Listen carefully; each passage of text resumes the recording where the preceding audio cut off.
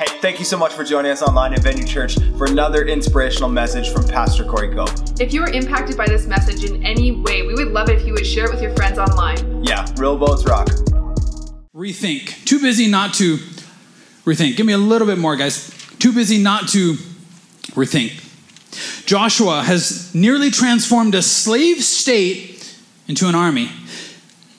You see, Israel was not just called out of Egypt. They, like you, were called to possess a land of promise. If Israel enters the promised land with the slave mentality, they will watch their families perish. Slaves don't march in columns. They're not soldiers. God gives Joshua a command. He says, Jericho is mine. One man fails to obey, endangering the entire nation. His name was Achan. He made a crucial error and traded his family's future for something that was right in front of him. We're going to be talking a little bit about soldiering today, and it's going to be good. Hey, speaking of soldiering, we're going to have kind of a special Remembrance Day service next Sunday. So this is a great opportunity for you to get your unchurched friends who don't think about church the way that you think about church, and it's fun and engaging and God is there and stuff like that. Okay. You remember that talk that we had a few minutes ago about you helping me preach? I can do another one, but it's going to come across super guilty. I can wield guilt if you want. Help me preach here. We're going to whether or not you realize that your life and the freedom you live in was because of the sacrifice of others. It makes us uncomfortable to talk about, but we're going to talk about it in church, and we're going to remember those who have fallen to keep you free and to get you free in the first place. Now, to translate that into a sermon about Jesus is like shooting fish in a barrel because, you want to talk about the greatest soldier who ever lived.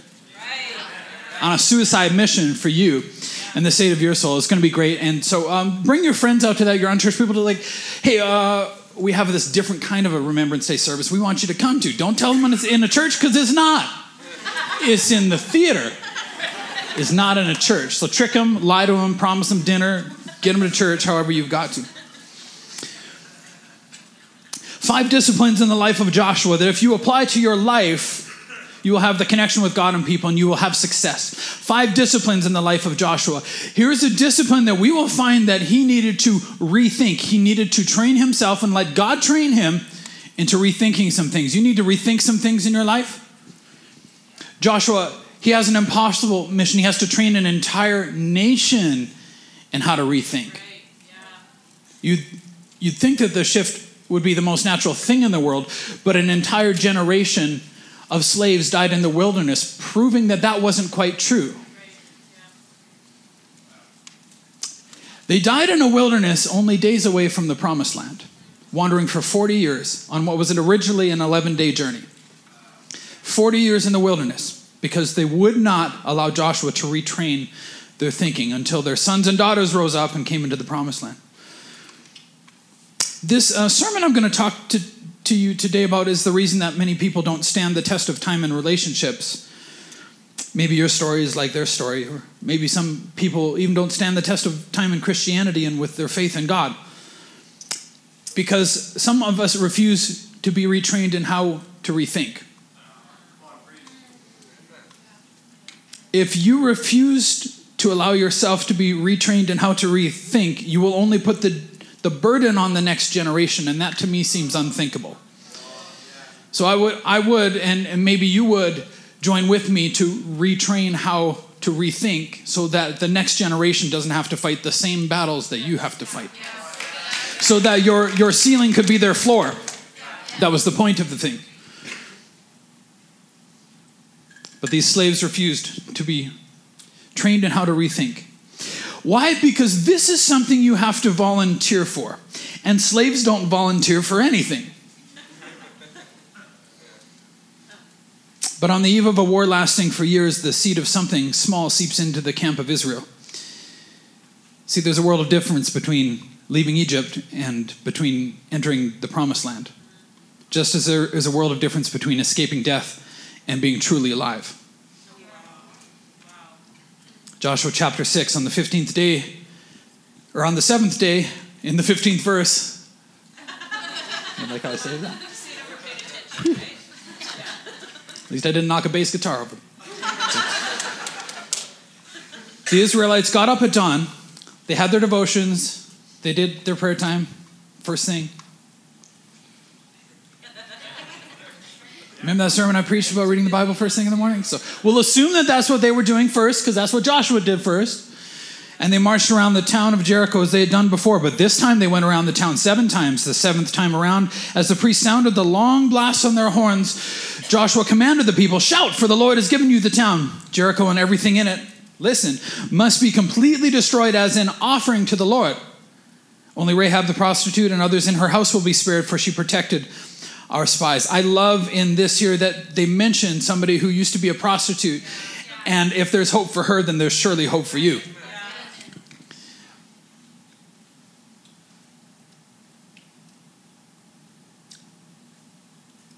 Jericho is mine, God says. Jericho is mine. "Do not take any of the things set apart for destruction, or you yourselves will be completely destroyed, and you will bring trouble on the camp of Israel." It's like Old Testament now. Got any Old Testament moms? If you touch your brother one more time, I swear I will destroy you. Get your hand out of that. "Everything made from silver, gold, bronze, or iron is sacred to the Lord and must be brought into his treasury." When the people heard the sounds of the ram's horns, they shouted as loud as they could. Suddenly the walls of Jericho collapsed, and the Israelites charged straight into the town and captured it. Now this is when something happens in your life that is a total miracle. So you win a war, or God does something in your life, or you get set free from your sins, and this is when something happens that's a miracle. But that's not where you lose the fight. You lose it on the next day. You ready? Joshua 7, "But Israel violated the instructions about the things set apart for the Lord. A man named Achan has stolen some of these dedicated things, so the Lord was very angry with the Israelites." Achan was the son of Carmi, descendant of Zimri, son of Zerah, of the tribe of Judah. It's interesting that it's recorded here, but Israel violated the instructions. Now, you don't really understand this because this is more like thinking as a whole, and we're very individualistic in Canada, because you're thinking to yourself, well, wait a minute, Israel didn't do this, one person did this. But that's not, it's because you're Canadian, you don't understand community the way that the Bible intended community to be. So it's not, when something happens to somebody in my small group, it's the same thing as it happening to me. That's why you need to get into a small group. When they celebrate a joy, then I celebrate with them, because it's the same thing as it happening to me. This is what family is all about in church family. When somebody is struggling, their struggle is my struggle now. So when you're struggling in your marriage, I feel that and I pray for you like it's my marriage. That's what it's talking about here. But Israel violated, it says. Joshua sent some of his men from Jericho to spy out the town of Ai, east of Bethel. Listen to this. Near Beth Aven. When they returned, they told Joshua, "There's no need for all of us to go up there. It won't take more than 2,000 or 3,000 men to attack this tiny little Ai. Since there are so few of them, don't make all our people struggle to go there." So Joshua likely sends his closest army guys just to go and deal with this little struggle. This is when something easy in your life starts to fall apart. It says, so approximately 3,000 warriors were sent, but they were soundly defeated. They'd just taken like the flagship, and now they go to this tiny little place, and they're soundly defeated. The men of Ai chased the Israelites from the town gate as far as the quarries, and they killed about 36 who were retreating down the slope. In full retreat, 36 men didn't come home. 36 families now widowed, because one person did something, and the whole nation was brought into the guilt of that. It says they were paralyzed with fear at this turn of events, and their courage melted away. Listen to Joshua's response. It's not the best response.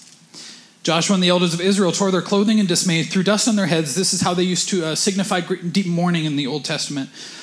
And bowed face down to the ground before the ark of the Lord until evening. Now, do you remember before, we were talking previously in the series about Joshua getting face down on the ground before what we think is the appearance of Jesus? This is a different kind of a face down. Okay? Then Joshua cried out, "O sovereign Lord, why did you bring us across the Jordan River if you are going to let the Amorites kill us? If only we had been content to stay on the other side." Now listen to Joshua, this great man of God, taking this new generation in because the older generation didn't get it. And they ended up dying in the wilderness. But isn't that what they used to say in the wilderness? Why did you take us out of Egypt if it was just so that we get wiped out here? There's still something in him. There's still something in them. There's still a slave mentality in them. They did what slaves did. They complained. Lord, what can I say now that Israel has fled from its enemies? For when the Canaanites and all the other people living in the land hear about it, they will surround us and wipe our name off the face of the earth. And then what will happen to the honor of your great name? But the Lord said to Joshua, get up. Why are you lying on your face like this?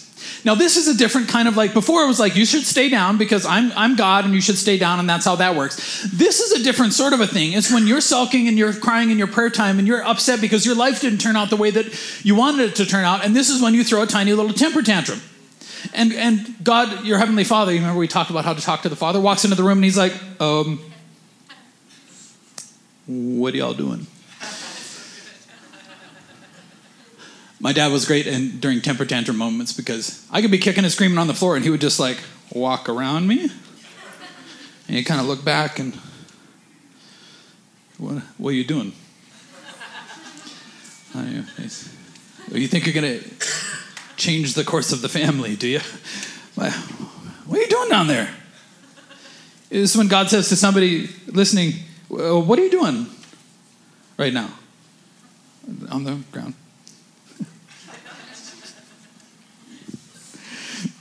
One time I tried to run away from home. I think I was in grade 6 and I talked my brother into it. He's my little brother and I'm Irish and I can talk him into stuff. And so I'm like, we have had it with this regime in this house, Ryan. We are out. We are running away from home. It took us an hour to get our crap together. And then we started out the door and Dad goes, where are you going?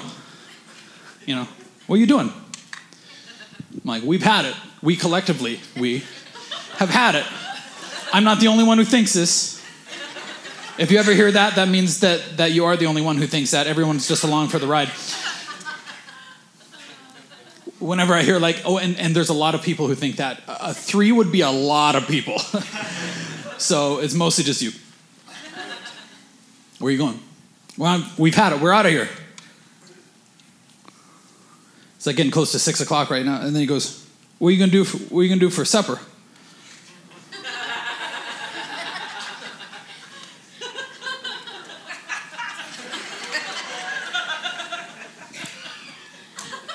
Back in the house, man. We didn't even make it outside. What are you going to do for supper? Israel has sinned and broken my covenant. This is God speaking. They have stolen some of the things I commanded must be set apart for me. And they have not only stolen them, but they have lied about it and hidden the things among their own belongings. If you steal something from God, then you have to create a story that makes sense to you. It's called lying.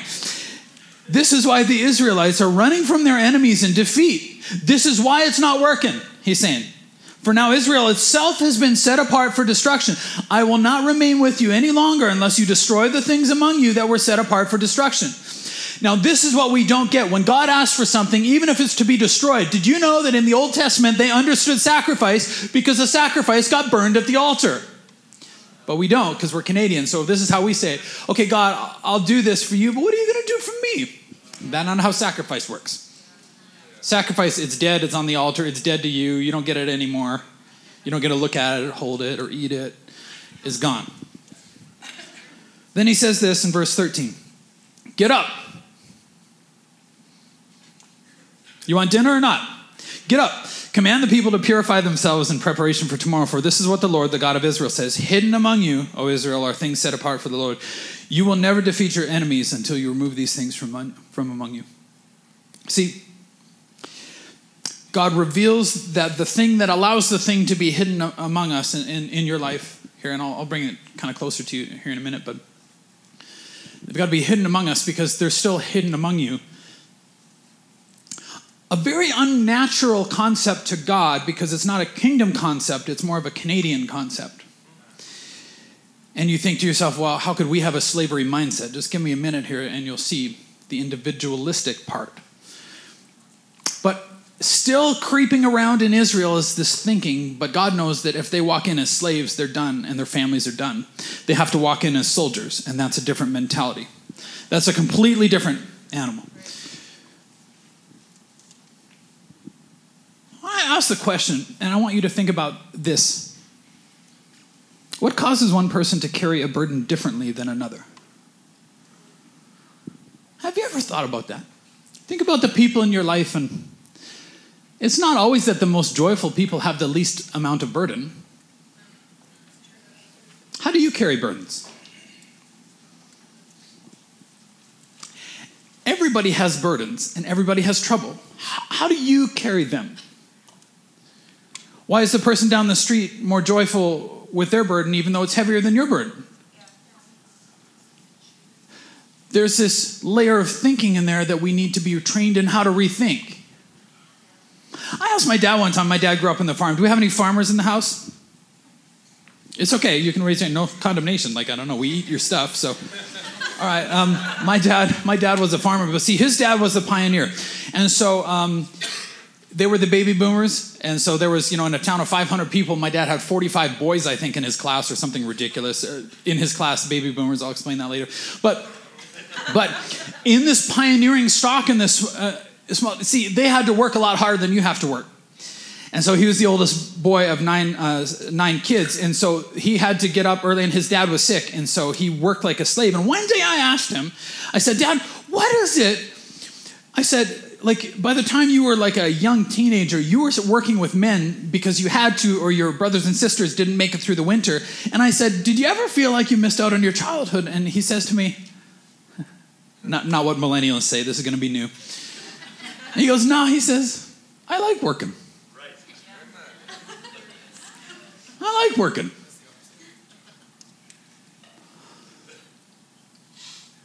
He later heard that there was great money in becoming a pastor, so he became one who... He was misinformed. I grew up in the home of pastors, and my folks are great people, and they're part of our pastoral team here, and they're retired now, and they just love working and discipling people, and they're awesome. Oh my goodness, they're awesome. But I noticed that in pastoring people, you see people at their worst a lot. And some people at their worst have been working on something for 20 years, a disaster in their home, and then when it falls apart, then it's your fault. Why didn't you stop? And you're like, do you remember the 47 conversations I had about how it's not going to be cool for very long acting like this? Every sermon you sat in, right? But you don't know what it's like because you're not pastors. But I remember in church people, when church people be crazy, because God told them to.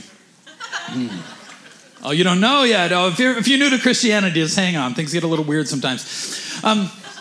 Awkward laughing. Where's he going with this? If you were weird before and then you hear God tell you to do something ridiculous, or you think that you heard God but it wasn't really God, then it gets really weird because God's all involved in this, right? So only church people get that. They're the only ones allowed to laugh. If you're not, then hey, it's going to be amazing. That's why God put you in a family, so sometimes people be like, God told you to do what? I don't know that God told you to do that. That might be a God. I don't know that that's God though.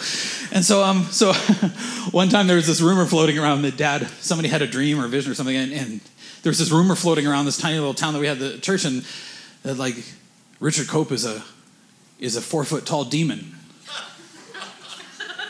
You don't know, church people get a little weird, right? I'm like, he's 5'8". Not a demon, he's a person. Another rumor was floating around that he used to preach with a cape on. I'm like, he does not preach with a cape on, only in the winter, it gets cold.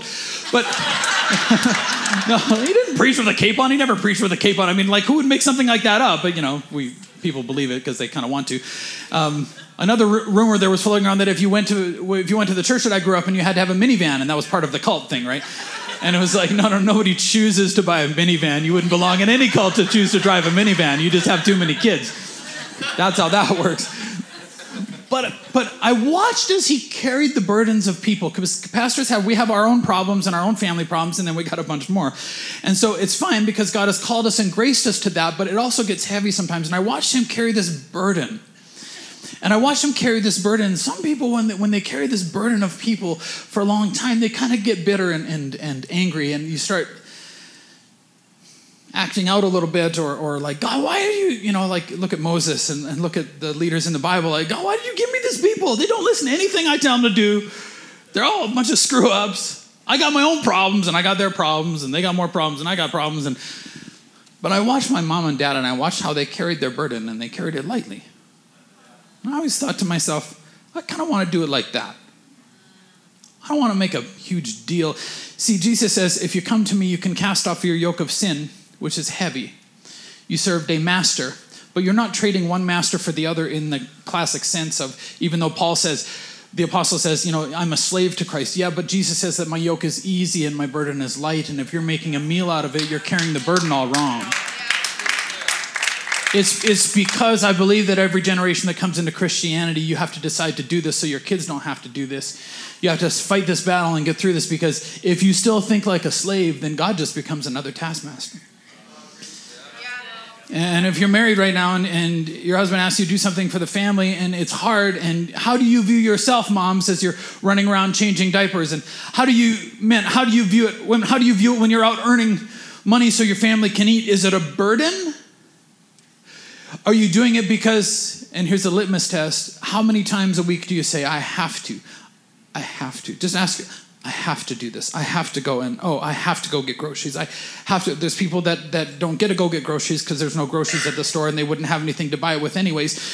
Yeah. So if they go to the store, it's not like I have to go to the store. It's I get to go to the store because I have something to. Pastor Corey, I don't have to park out in the far corner of the parking lot so you get a better spot.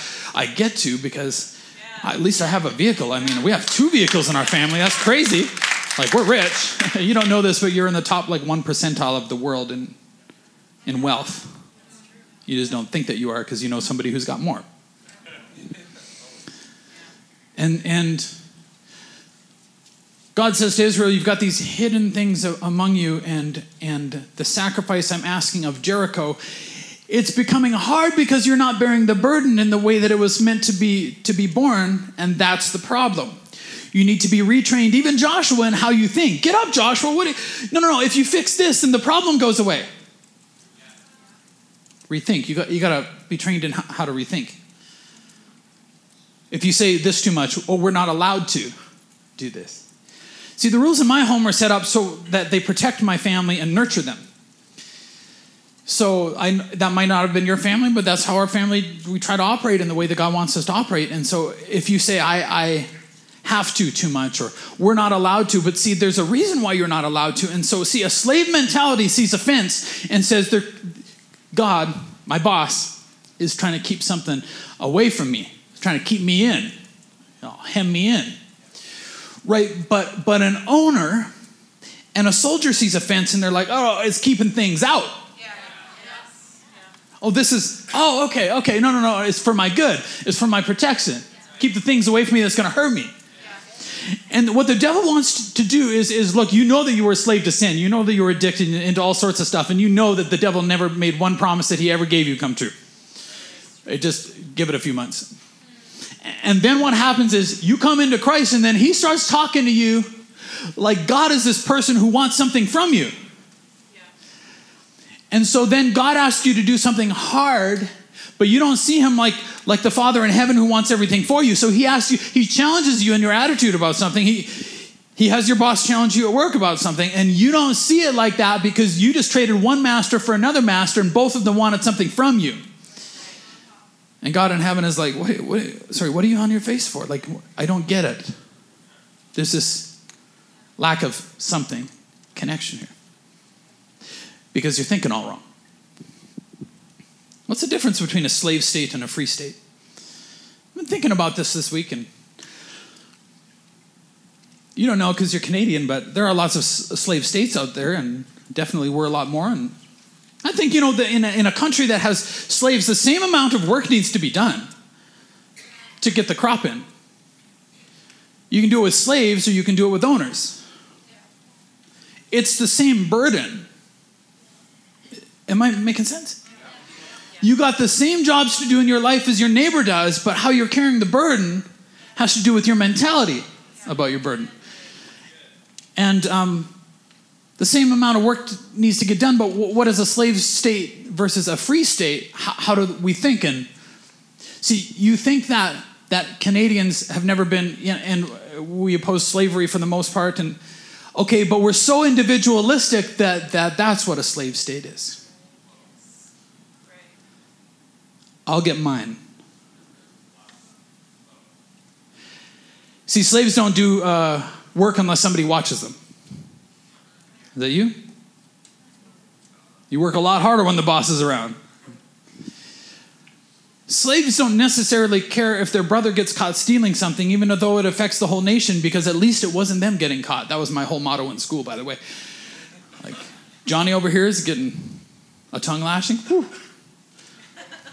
It wasn't me. I was doing the same stuff, but it's an individualistic mentality. I'll get mine. Then, see, the trouble is when you're a slave, then it's everybody's job around you to make sure that you get yours too.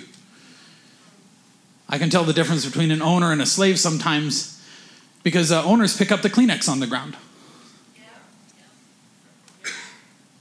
See, some people come into church and they start thinking of the church as the churches that they used to go to. I don't mean like Christian churches, I mean sin churches that they used to be involved in and the stuff that... From the way y'all are looking at me, I know some of your story, and I know that it wasn't all like a good kind of church. And so I forgive you. But there's this mentality shift. And then we come into Christ, and he trades all of your sin for all of that he has, and then he asks you to do something, and you're like, what's in it for me? God. And he's like, what? Sin, that's not how sacrifice works. That's not how sacrifice works.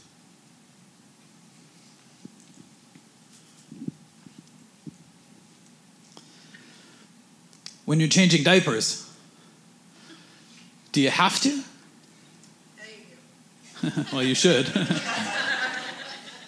What's your attitude like, moms?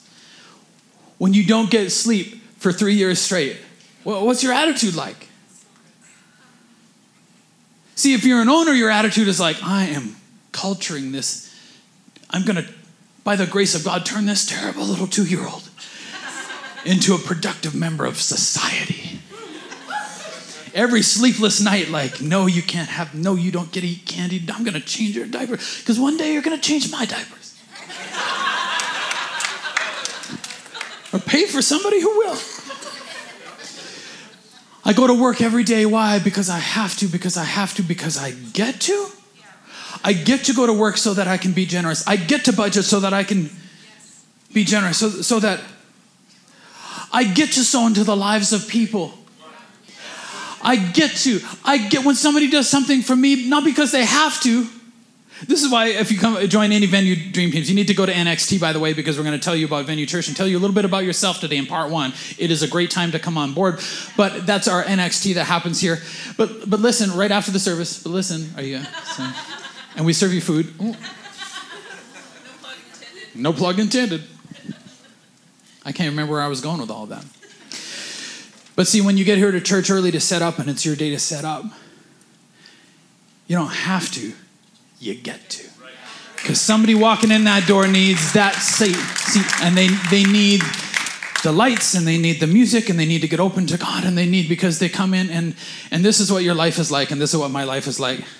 It's like this. I preached this in the team huddle ahead of time. Who enjoyed that? Okay. Now, I'm not the most logical preacher and today's sermon is not the most logical sermon, so deal with it.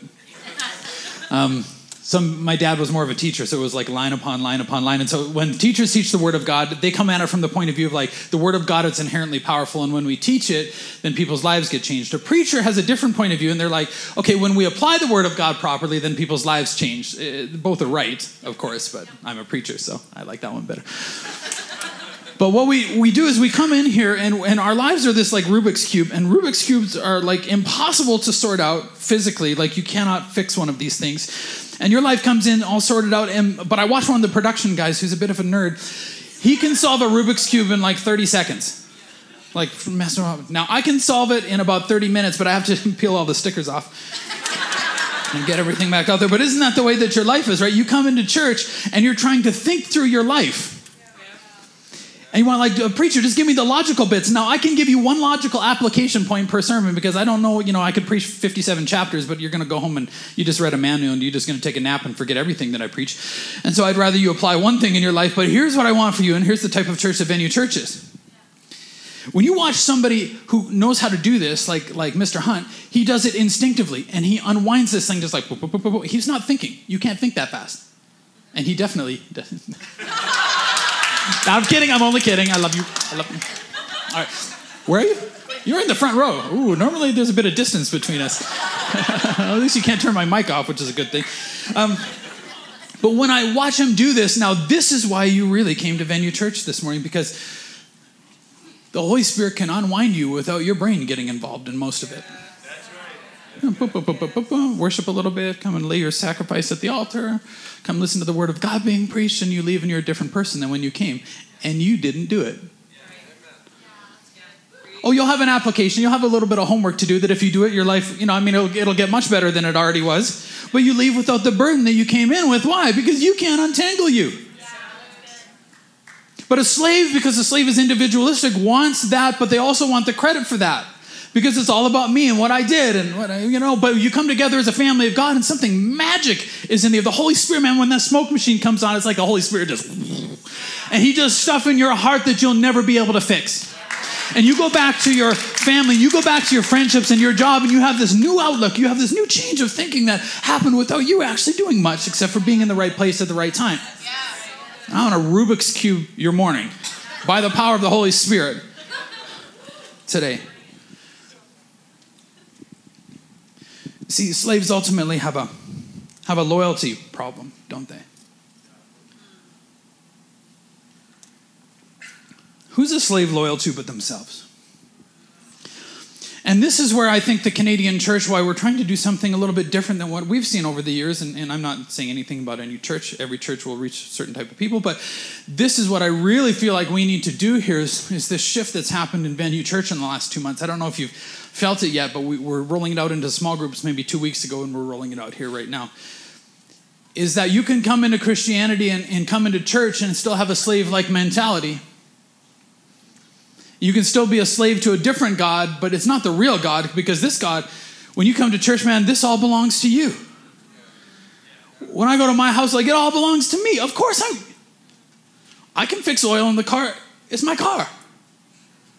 It drives my kids around. It all belongs. It's all mine. See, the prodigal son goes away and he becomes a slave in the pig pen to another guy, but the older son is sitting in the church and he's like, but Father, and this is like when you talk to God, you've been in church for too long without actually applying what he was telling you to apply and get his heart. What happens is he's like, but I was a slave all this time and you never threw a party for me. And the father's like, what? You have everything that I have. Throw yourself a dang party.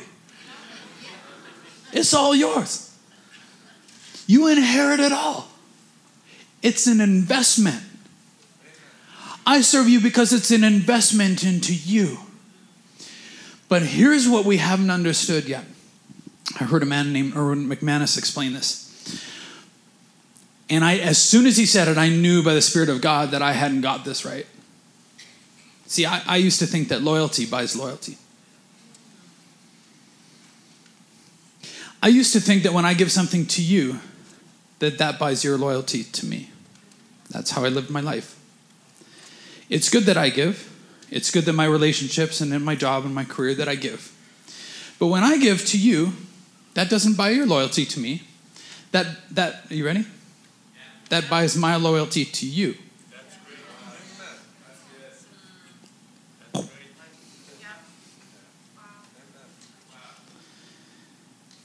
See, a slave will receive and receive and receive.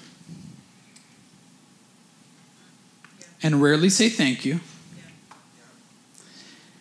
But a slave is not loyal to their master. But a soldier is. A slave is not asked to give more than a soldier is. And I realized that's it. That's the shift we needed to make in church. This is what we're doing right now. In our small groups.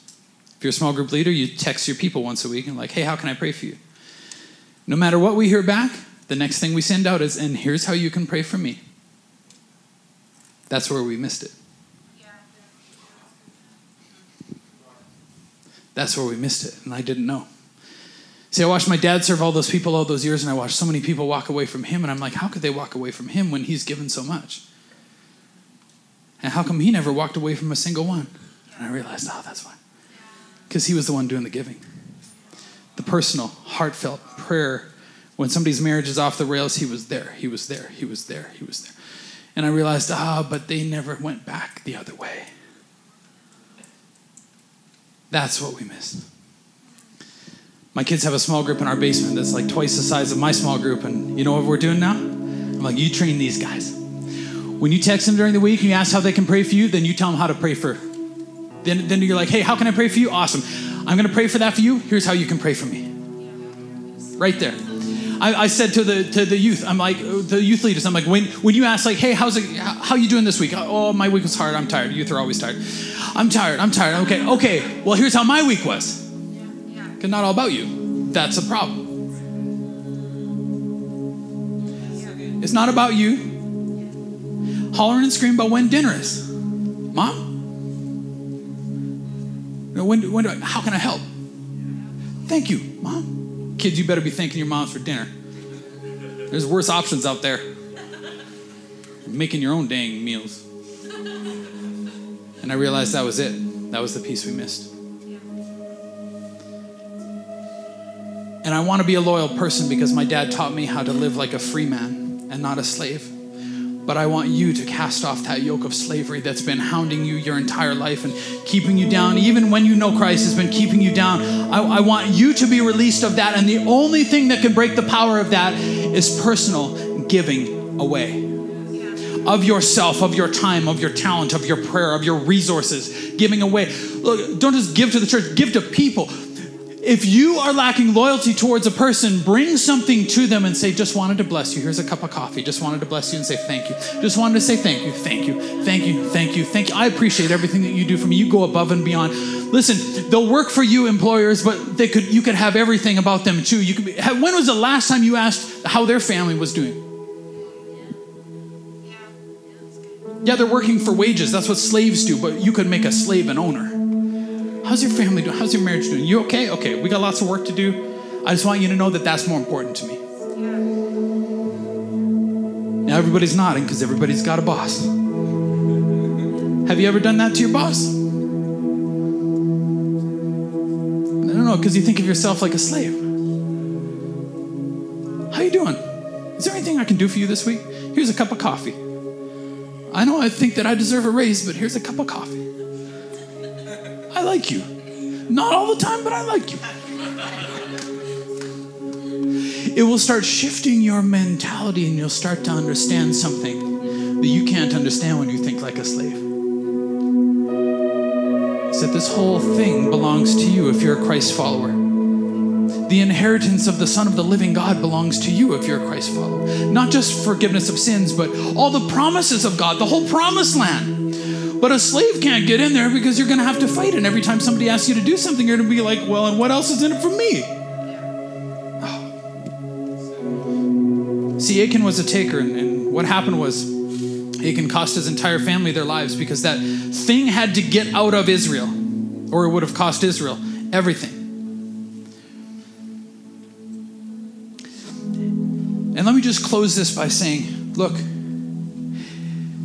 can you imagine the conversation in heaven when God is looking down at you and your life in a mess and he's like, I need a volunteer. For what? Jesus says, it's going to be a suicide mission. And Jesus is like, okay. People volunteered to keep your country free. Okay. Greater love hath no one than this, than to give his life and lay down his life for his friends. How much of your life are you laying down, really? Oh yeah, a bit of time. Are you laying your life down for people? Jesus is like, okay. So you want me to go down and they're going to crucify me on a cross? And you know one thing he never asked? What's in it for me? Because there was nothing in it for him because it was a sacrifice. And that's the point of a sacrifice. And God raised him up to his right hand, and to him we sing the praises and give the glory and the honor, because there is no God like our God who could turn around a sacrifice and resurrect a life in the power of the Holy Spirit of the living God. He says we wrestle not against flesh and blood, but against the principalities and powers. You know how you beat the principalities and powers in your life? You sacrifice and you give your life away to receive the life that Christ has for you. Let me pray. Heavenly Father, I pray for every person here. I pray that we would get this concept, Lord, that you would un-Rubik's Cube us, Father, and get this concept into our spirits that our lives were about what we were supposed to give away, not what we were supposed to keep. And Father, I pray this week that you would put something very practical in the hearts and souls of every person, that we could give away, not because of what's in it for us, Father. We could give away because that's what we were born to do, and that's what our Master, our Lord Jesus, does, Lord. As we lift our praise to you, I pray that you would release people from the burden of slavery right now in Jesus' name. Hey, we hope you enjoyed this inspirational message from Pastor Corey Cope. If you'd like to partner with us, please go to venuechurch.ca/give. Yeah, because a life saved is worth everything.